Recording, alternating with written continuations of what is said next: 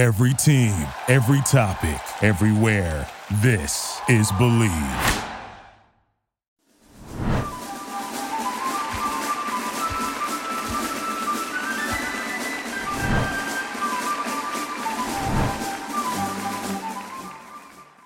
Welcome to the American Rugby Show. I am one of your hosts, Alex Corbacero, and it is great to be back, whether you're listening on Apple Podcasts or Spotify, watching on our YouTube at the American Rugby Show, or checking us out on the Rugby Network. Welcome to this week's State of the Union. We have an absolute treat in store. We have none other than Darren Coleman, the head coach of the LA Giltinis, who are on a successful run in this season's MLR, to sit down with myself, Todd Clever, and Rob Hoadley and get into it.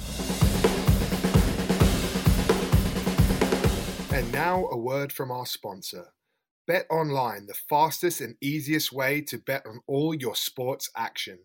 BetOnline has you covered for all the news, scores, and odds. It's the best way to place your bets, and it's free to sign up. Head to the website betonline.ag or use your mobile device to sign up today and receive your 50% welcome bonus on your first deposit. BetOnline, your online sportsbooks experts. We've got a special interview this week. We have our number one fan of the pod in the flesh. He actually won a competition to be here, we told him anyway. But no, Darren Coleman, head coach of the unbelievably successful LA Giltinis this season. Welcome to the pod, mate. Thanks for having me on, Corbs. Thanks, boys. Long-time admirer, first-time caller. Looking forward to getting into a bit of rugby. Enjoy your work. Thanks, mate. And, obviously a little crunched in here in one of the work pods at Giltini HQ, but on the road this week with NBC, so didn't get to film it on the Sunday night, so we had to make it do after training today. So thanks for coming on. I'm going to leave you to the boys to let them roast you, mate, and just sip this Gillies and enjoy for a bit and see where we go. Very good. Yeah, I did expect the studio to be a little more spacious, but we'll make do. We're still waiting for our big budget sponsorships coming through. So, till then, you guys cuddle up, keep your hands to yourselves, and, eyes on the camera. Yeah. DC, how has the first few months, been going and treating you well on the West Coast? Yeah, it's been great, mate. As I expected, it's been an awesome life experience. Been a bit of everywhere. We did our stint in Maui and onto Oxnard and then finally into LA. And yeah, we've just seen some amazing places since. New York, I've never been to New York. Had a great time in New Orleans, Austin on Wednesday. It's all that I expected and more. Yeah, America's a great place. We really enjoyed it. People have been super friendly and the rugby has been great. And obviously the added bonus of having a few wins has kept things ticking along well.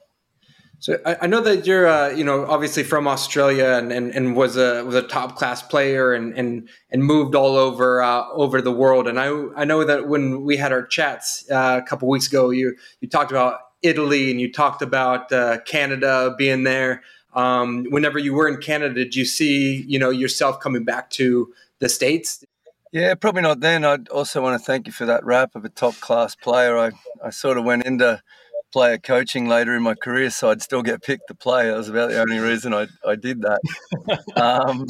Yeah, but no, when I went to Canada, I actually went for one summer and returned 5 times. I had such a great time, both on and off the field. The people were amazing, and that was 2000 to 2005. So at that point in time, I didn't see anything in the horizon around professional rugby in North America, but everyone knows it's a sleeping giant, and it's a bit cliche, but it's starting to wake now, and the world definitely knows about it. The league here, and yeah, if you'd seen our inbox and all that sort of stuff about people that want to get over to MLR and LA in particular, it's really cool. It's been a great experience, and I think the league will keep growing, and and hopefully the US gets to realise its potential on the rugby field. Now, it's good that you sort of touched on sort of, playing overseas, coaching overseas. And I know that you had a stint over. And I think our first interactions that we had was in an after-match game, in the locker rooms underneath the stadium in Japan when you were coaching there and I was playing there. So, I mean, for listeners and people who haven't experienced Japanese rugby to Southern Hemisphere to European rugby to American rugby, I mean, how would you describe the differences between coaching tactics to playing tactics to people management?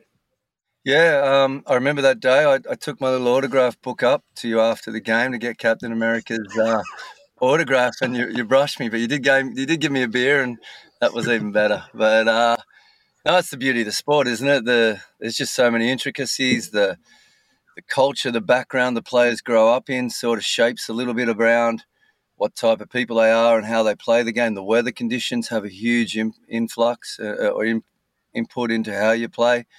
There's no doubt Japanese rugby was probably the fastest rugby you're involved in. Like the game's really moving. The ball speed's incredible. I think probably the MLR would be somewhere between Australian rugby and European rugby. It's the physicality is really high here, the speed, and you're generally always playing on good decks and good pitches. So there's ball movement. Obviously, I think the league's probably a little bit of work to do and time to gain some of the skill aspects of the game. But I've been most impressed with the coaching, to be honest. Like we just got off a big meeting then looking at Atlanta, and yeah, it's a challenge. Like teams are well coached. Like looking at the team we're playing next week, you can just know 2 weeks in a row they defended the same way. They got some intricacies they change. And I'm enjoying this league and getting to know the opposition coaches and teams and the different sort of personality each team is presenting. But yeah, that's the beauty of our sport. There's so many different ways to skin the cat, and you just got to be smart enough to find the right one at the right time. Yeah, on that note, DC, when you came over, for a lot of people, obviously coming over here, or going into any new culture, it takes a while to get your feet under the table and understand the rugby landscape as much as anything else. When you're talking about looking at young players, squad players around, obviously you've got a lot of internationals in the squad, but who within your coaching staff has helped you make that transition in terms of looking for those other players that you need to bring in? Yeah, there's no doubt we flew blind. Like coming in here, we were pretty much three Australians, myself, Adam and Halsey, that set up the rugby side of the franchise, and none of us were in the States or had ever been in the States. So I still remember doing the first college draft. It was 3:30 a.m. and we're in Halsey's garage drafting Colorado players, actually. And, yeah, there was an air of uncertainty and nervousness because we weren't really convinced we were making the right decision. So we had a NIE on the ground here. So Renz was good in certain aspects. And I probably don't hide from the fact, if you look at our roster, obviously we have a lot of international players. We even traded some of our draft picks for international players. That wasn't because we didn't want to develop the American game. We just didn't feel we could make accurate selections on proper American players. We didn't know them or their strengths or weaknesses. And then even some of our American and Canadian qualified players, a good portion of them are expats from somewhere else. So we understand that's not what the league's about. We've got an ambitious owner who wants success pretty quickly. So our plan was to get on the ground, hit the ground running. Now we've got another year here. We've got with obviously more knowledge of the area. We've met more people. Kevin Battle's on staff now. He has a good understanding of the collegiate system. We're watching all the other teams play. There's some great players, American qualified players at other teams that aren't getting a run, but maybe get a run with us down the track and things like that. So, yeah, our goal is to sort of transition that number of genuine American, Canadian-based players higher over the time. And we feel if we have a successful team and a really high-quality program that American and Canadian players will want to come and join us. Yeah, I completely agree, and that's great to hear. No, that's great to hear, DC. I mean, I know that's, in the rumblings in all these chat groups and people talking about sort of success, or if it's jealousy or if it's whatever the case may be, but nipping that in the bud, and, all credit to you of that, and seeing the long-term play of wanting to have and wanting to develop, local players, and keeping, the ownership happy and getting those W's. So that's fantastic to hear, and definitely keep the critics quiet on the long term for sure.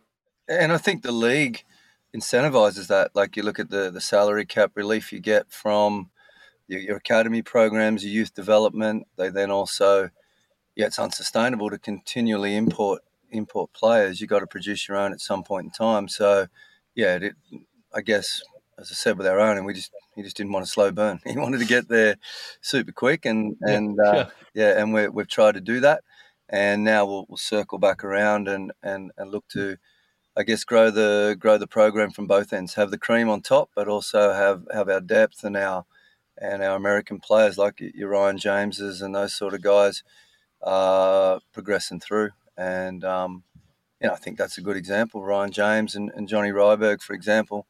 Yeah, they're only going to grow as players. You look at Johnny this year compared to last year, he's just adding a few more layers to his game. He was obviously a weapon last few years in this league with his athletic ability, but now he's contributing in some other aspects. His defensive decisions are way better. He probably thinks it was a plan one, even fluked a kick on the weekend. I was going to say, you've been working on his left foot kick there, or what? I covered my eyes. Put that on the CV. I was very happy he made contact with the ball with his foot.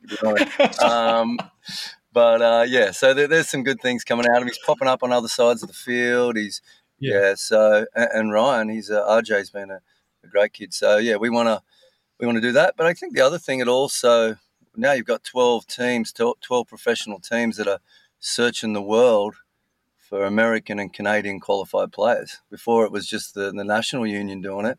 Now everyone's incentivized. Like, we dug around and found Luke Carty, Christian Poitevin, 2 American qualified players, Lindsay Stevens and Corey Thomas, are Canadian qualified. Not here, but we're hoping that sort of strengthens and increases the base of those national unions as well. Yeah, no, for sure. It's always the balance at first. You play within the rules, right? The rules are there. So you're going to have as many foreigners as you are allowed. You're going to create the greatest product to attract more young players. And someone like Ryan James, he's got 3 years or 4 years of development in this 1 year so far compared to what he's had the last few years. So that's only good for the American game. And then what about DC? Obviously, it's been pretty amazing seeing you in the Coliseum and the SoFi. How's that experience been from you? You know, coming out of Shoot Shield, and I know you've been in other big stadiums around the world, but it's a bit different on the American scene, non-rugby environments. But how's it been for you? Yeah, it's awesome, mate. Like, first time I've caught a golf cart to the coach's box. It's it's pretty cool. Like, you roll out of the change room and someone's whisking you away to an opened elevator and you're up 6 stories, and the view from that coach's box in the Coliseum is you got to pinch yourself. You got amazing, obviously, overview of the field. You got the Hollywood sign in the distance. You got the city skylight. You can just see over the top of the stadium. You got the Coliseum flame burning. It's spectacular. Like, you'll look back on this experience in a few years and go, that was pretty awesome. Yeah, I mean, DC, it's sort of, I'm going to have to call you out because I was doing the sideline commentary and getting ready for my game, going over my notes and walking out of the tunnel, and I see you, mentally getting prepared. But you actually were on FaceTime showing somebody's SoFi Stadium. Who were you talking to pregame before that match? Yeah, that was my little boy. That was Jakey. I got a late roll back in Australia, and he loves his rugby, and he didn't quite understand the stadium. So I gave him a quick call and showed him around, and that was pretty cool. It's a funny one. Like, we probably feel the Coliseum feels a lot more like home. I don't know if it's a number of games or whatnot, but SoFi just to experience that was really cool. But yeah, Coliseum's our home ground, and we're super excited to get there. It's just got so much history and a genuine nostalgia or history with it, and obviously it's grass and it's rugby marked helps as well. They're both great, and I do compliment Gilly for what he's done there. He doesn't die wondering, and I think it's good for the sport. There's been some extremities, like 1 minute you're sitting in the SoFi and the next minute Oilsy and I are cuddling each other in a cold wind in New Jersey in a grandstand. You obviously liked it because you're doing it with Corbs again now. We've got a tight staff here. We've got a pretty tight staff. Yeah. We've all lot of bonding in Maui, you know.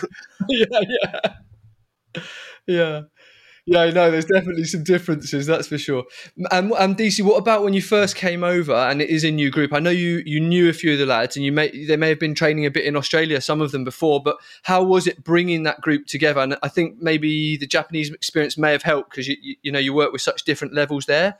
But obviously, not just the talent, the game plan, but the culture that you guys have built is looks fantastic from the outside. So how did you go about that?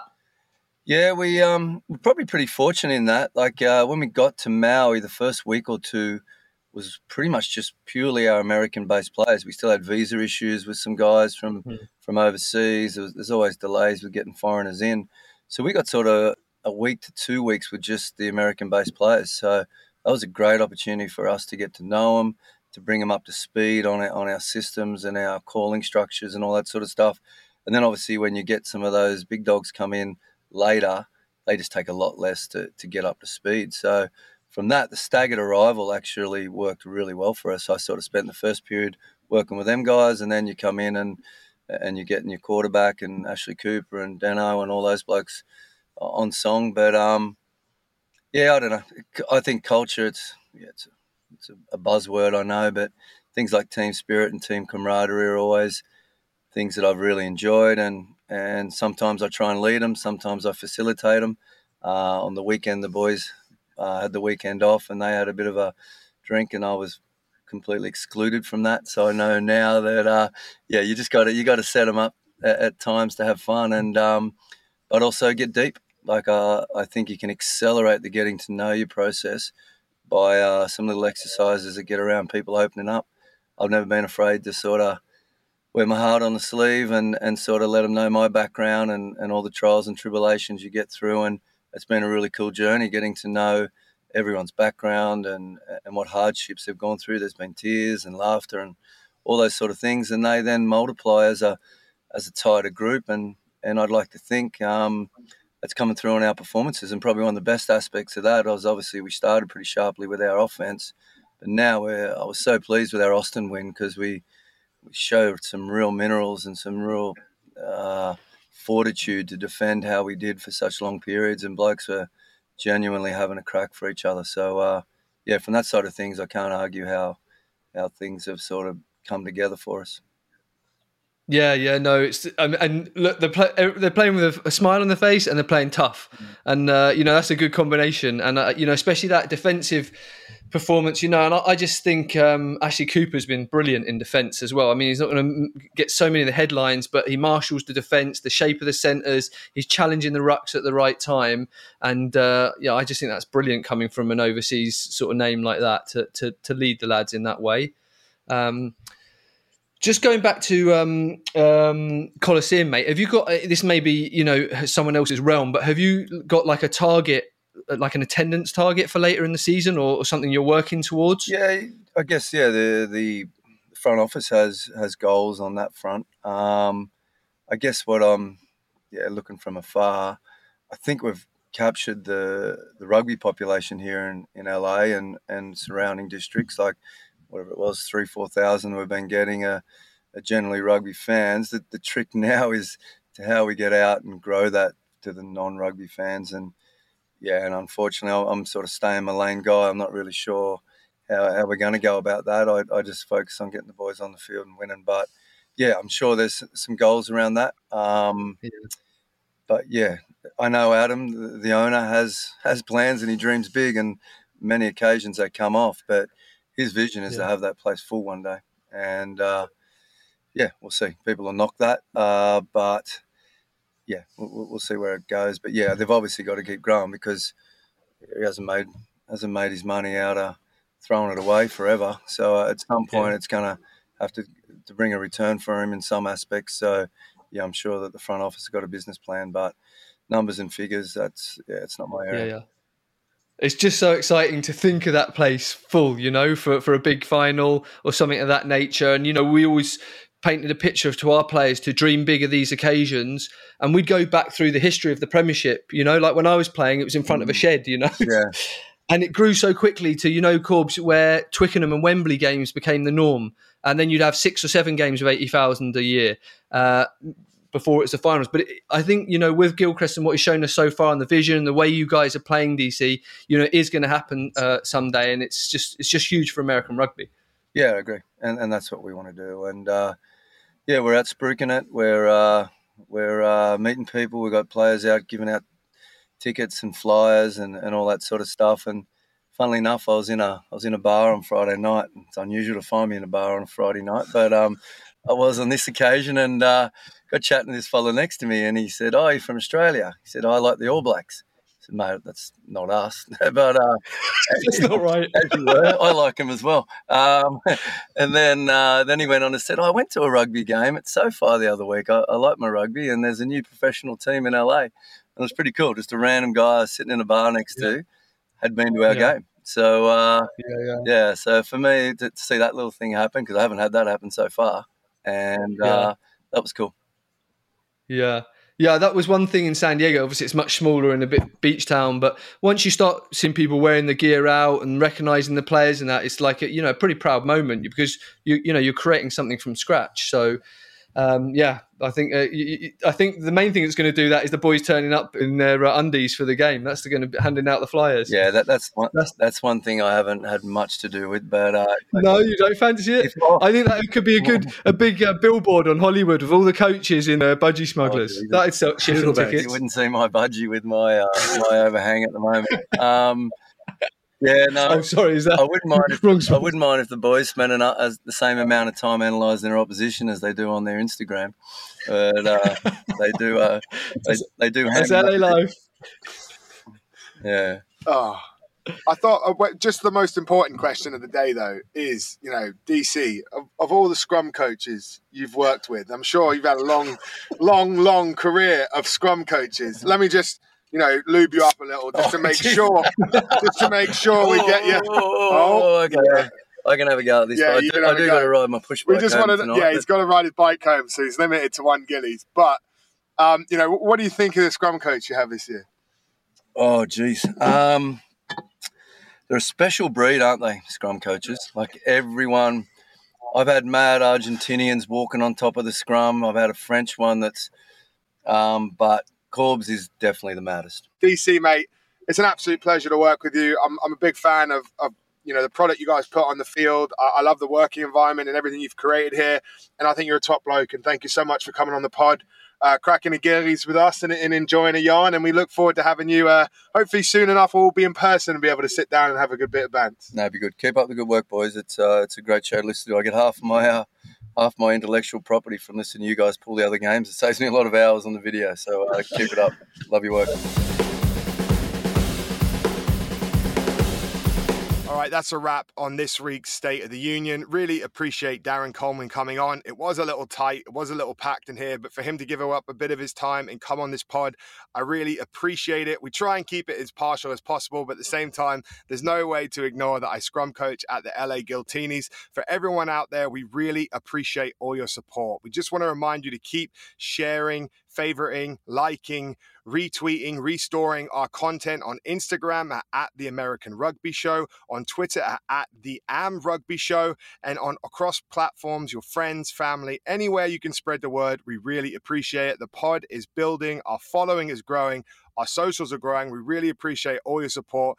If you're listening on Apple Podcasts or Spotify, thank you. Or you're watching us on our YouTube or on the Rugby Network, we really appreciate all the support. Keep an eye out for this week's Eagle Watch, where we have none other than Nate Ebner. Yes, Super Bowl winning Nate Ebner. Yes, Rugby Olympian Nate Ebner. Myself and USA Women's Sevens co-captain Abby Giltinis sit down with him on this week's Eagle Watch. It's a face-to-face, nice interview. We filmed it in person. Please check it out on wherever you listen or watch these podcasts. We really appreciate the support.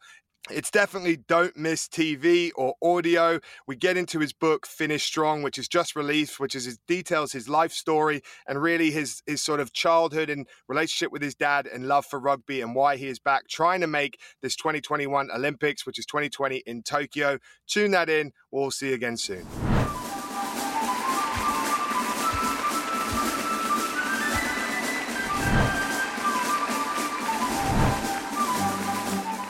Lastly, a big thank you for this week's show, which was brought to you by Bet Online.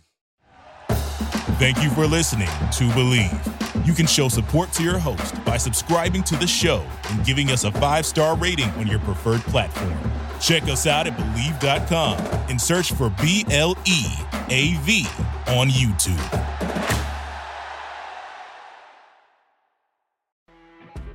You know when you're listening to a true crime story that has an unbelievable plot twist that makes you stop in your tracks? That's what our podcast, People Are the Worst, brings you with each episode. I'm Rachel. And I'm Rebecca. We're identical twins who love true crime cases that make you say, didn't see that coming, and we hate the people responsible for them. Listen to People Are the Worst now on Apple, Spotify, or wherever you get your podcasts.